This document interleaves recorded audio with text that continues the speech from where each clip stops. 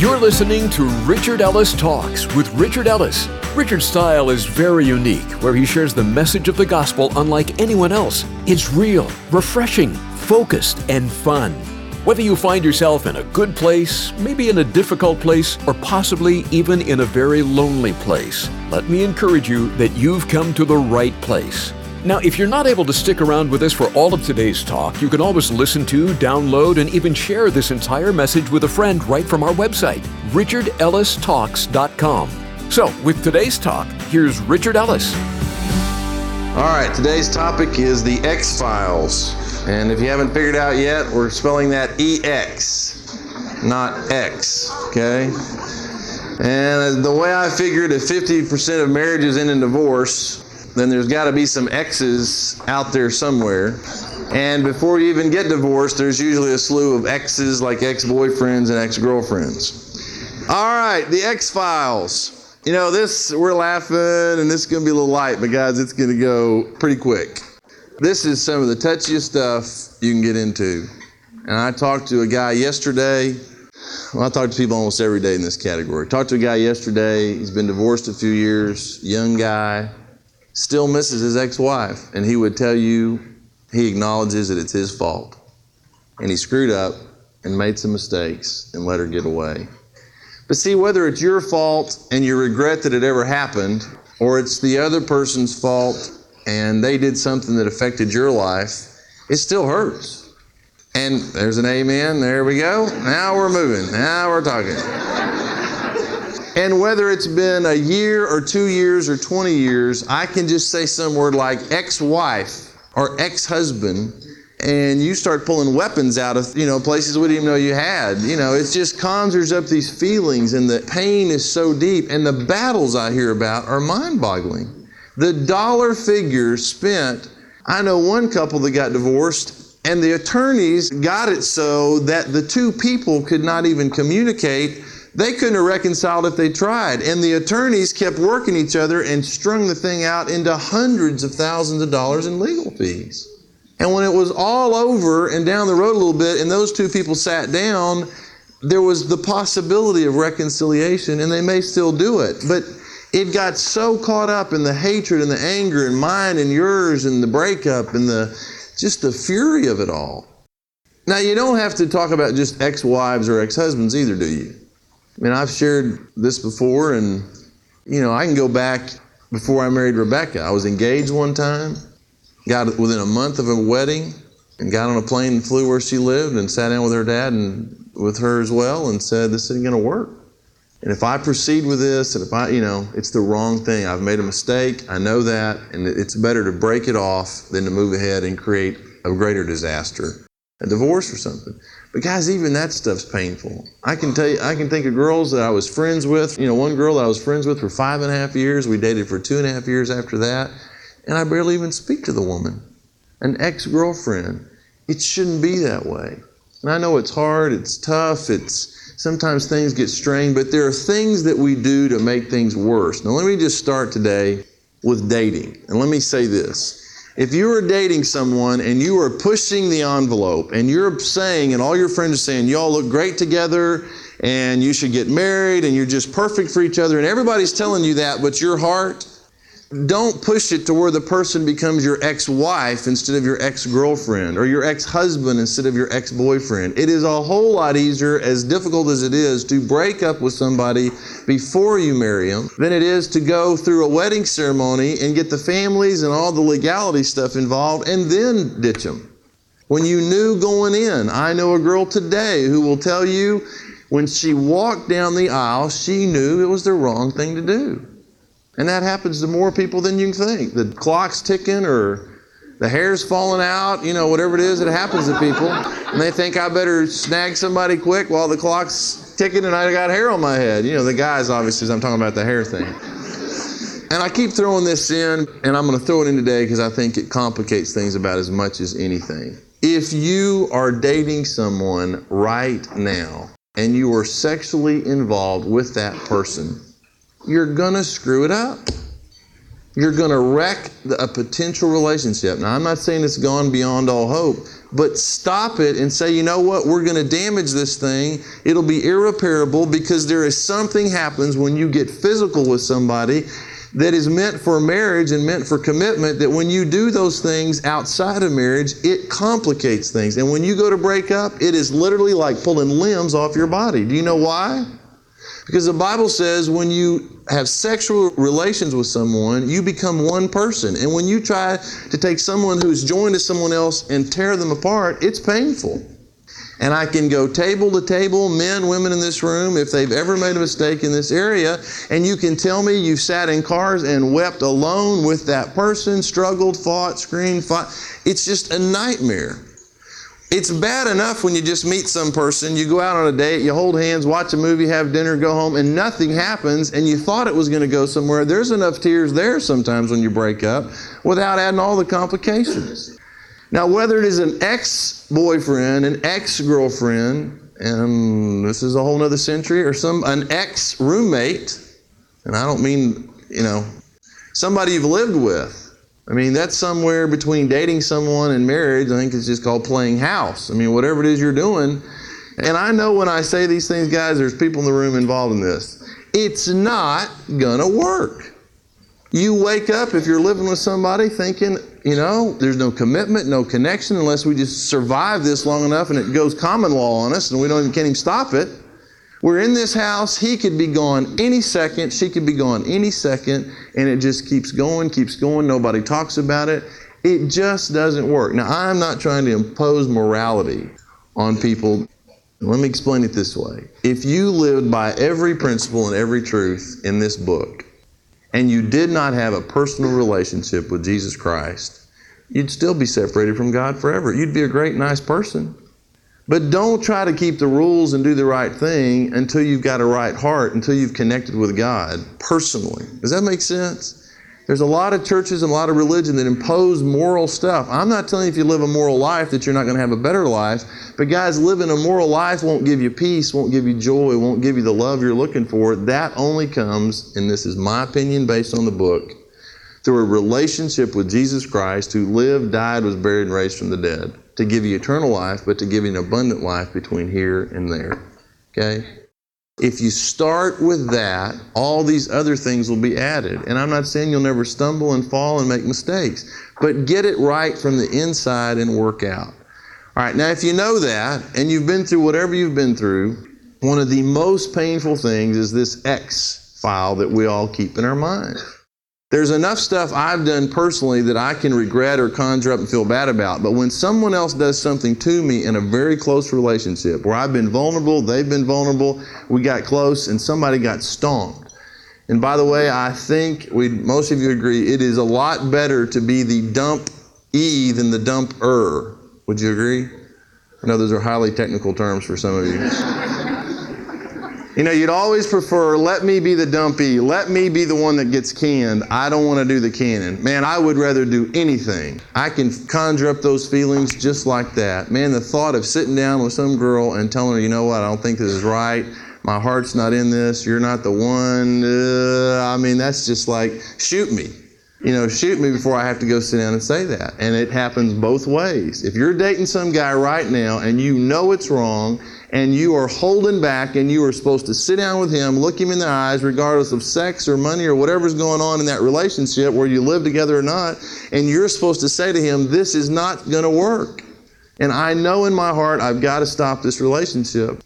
That's tough stuff. But you'd better do it sooner than later, or it's going to drag on and just get more devastating as the days go by.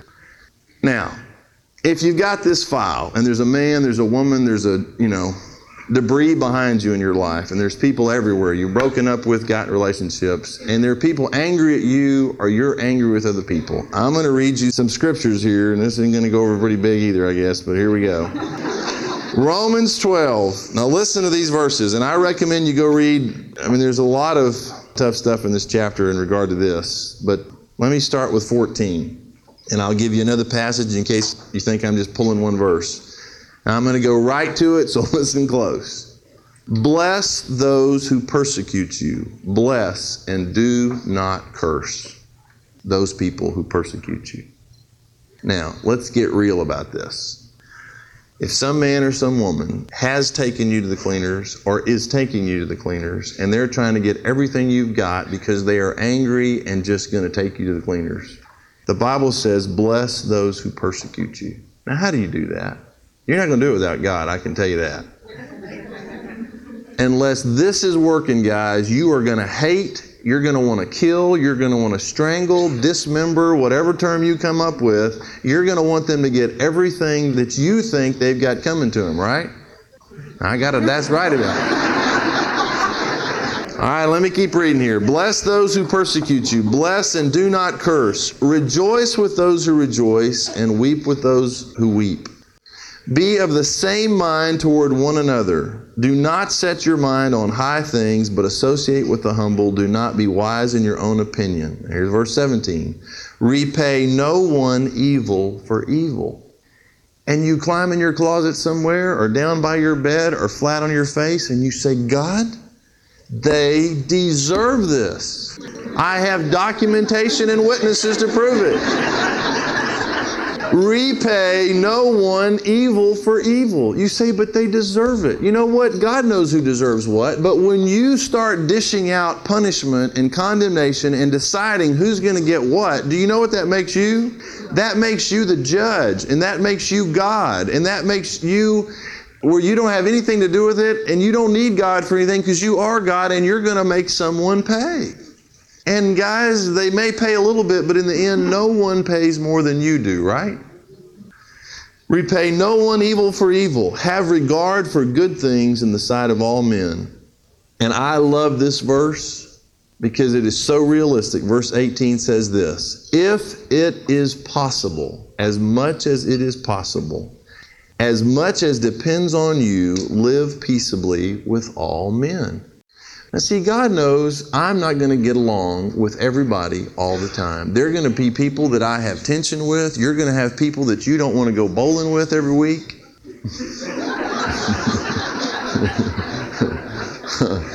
You get the hiccups or you a bowler? There are people you don't want to get stuck in a golf cart with. There are people you don't want to go shopping with. You just don't like them. But you know what? The Bible doesn't talk about whether you ought to like people or not. You know what it says? It says, don't worry about that. Love them. I'm not worried about whether you like somebody or not. The commandment is to love them. It'd be easy if all we had to do is try to like people. But God jumps and says, don't worry about the like thing. Love them. Now that's impossible. Especially with people you don't like. If it is possible, as much as depends on you, live peaceably with all men. There's a part of this, guys, that depends on you and me. And I'm going to interject this here. If you're divorced, some situation, the categories are multitudinous nowadays. You can have a child with someone you're not even your ex-husband or wife. It's just somebody you had a baby with. Let me tell you something. You better figure out a way to get along with the mom or the dad of that baby, or you're going to screw up that kid's life. The best thing that a mom or a dad can do for their child is to love the other parent, is to get along with the other parent. As much as is possible, as depends on you, get along with that other parent. And I hear these horror stories. One kid gets with a dad on the weekend, or the dad during the week, the mom on the weekend, whatever the arrangement is, and the mom or the dad is bashing the other one the whole weekend. The kid goes back. You are just wiping out that kid psychologically. Stop it. You say, but he's a slug. That child needs to know that. No, that child doesn't have anything to do with your problems with that person. That child needs to have a healthy perception of relationships in life and doesn't have to pick between two people that they love. You are killing that kid. Stop it. And some of you grew up in homes where the very same thing happened and you're doing the same thing to your kids. Don't do it. As much as is possible, as it depends on you, live peaceably with all men. Now listen to verse 19. Beloved, do not avenge yourselves, but rather give place to wrath, for it is written, vengeance is mine, I will repay, says the Lord. Let me tell you something. God is not asleep, and He hadn't missed a beat, and He sees everything that happens. And if you think you're hot, and you think you're upset about some wrong that's been done, you'll never outdo the God of the universe. And vengeance is His if there's going to be any vengeance, not mine. And frankly, guys, if you understand this scripture and you think through it and pray through it, you will get to the place where you will begin to pray, God, have mercy on that person, because what God is capable of dishing out on those who mess with His kids is way worse than anything you're going to come up with in the long run. And then verse 20, therefore, if your enemy is hungry, feed him. I'm not saying when he's bringing the kids back over from the weekend, you have to invite him in for dinner, but you know. If he is thirsty, give him a drink.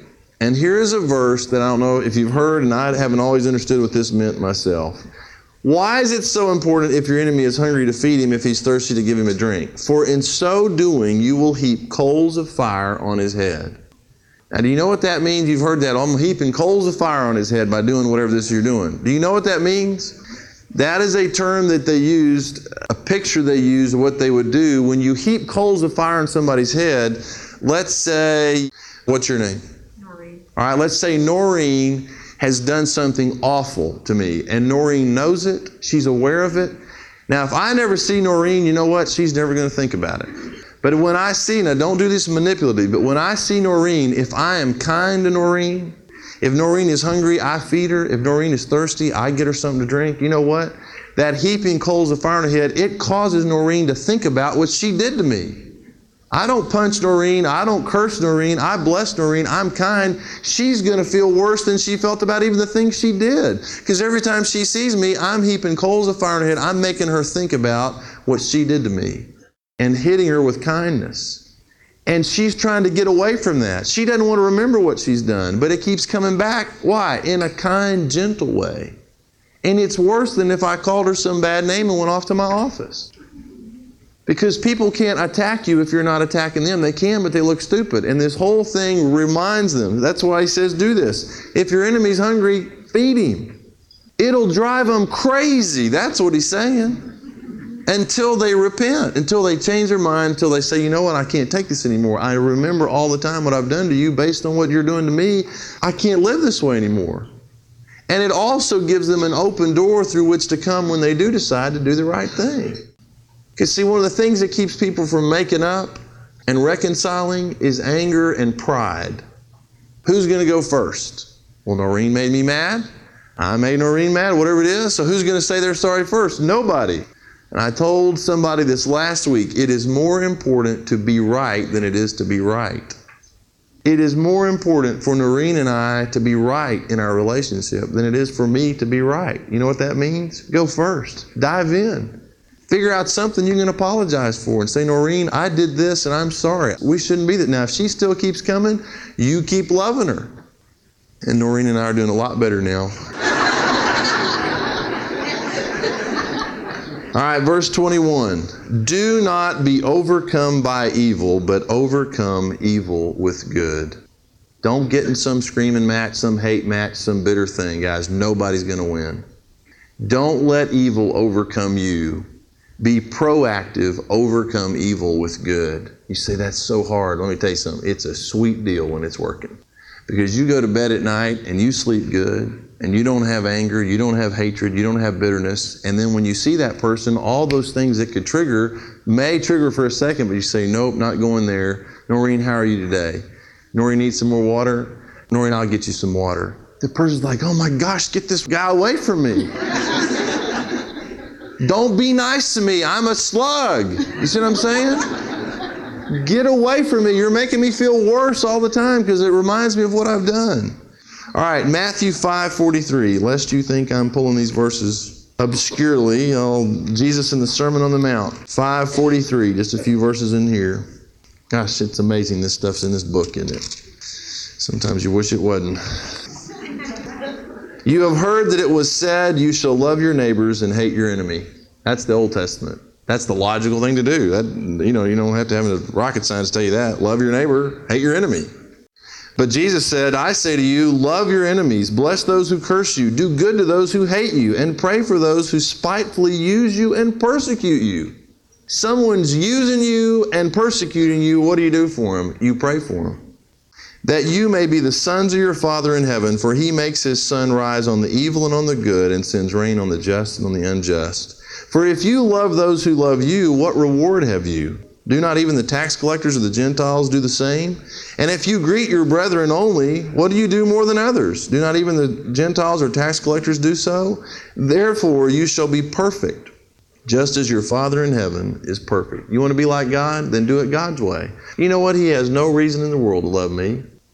I've screwed up enough to put me in hell forever. I don't deserve anything He's got, but what does He do? He keeps coming. And it is, the Bible says, it is His gentleness, it's His kindness that what? Leads me to repent or change my mind. And where God could say, enough of this, I'm sick of it, and like a gnat, just smack me and I'm gone. Like an ant, put his thumb on me and it's over. I've had enough of you. And what? He just keeps coming. His grace, His mercy, His kindness, His love, He keeps coming back. And He takes our abuse day after day and shows us by example what we're supposed to do with one another. Remember the old deal, do unto others as you'd have them do unto you, not before they do it unto you. Do unto others what you want done to you. Do unto other people what you want God doing to you. See, when I screw up, I need mercy. I need grace. I need forgiveness. I need help. And the people out there that are doing all this stuff to you need the same thing you've gotten from Him. So give it away.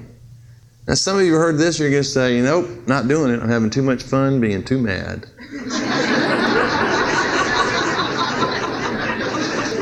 And he's got, 3 or 4 coupons left in his book. And when he makes these payments, and it's too late because I've already thrown bottle caps in his yard, when that lawnmower hits those bottle caps, well, I'm not giving you any ideas.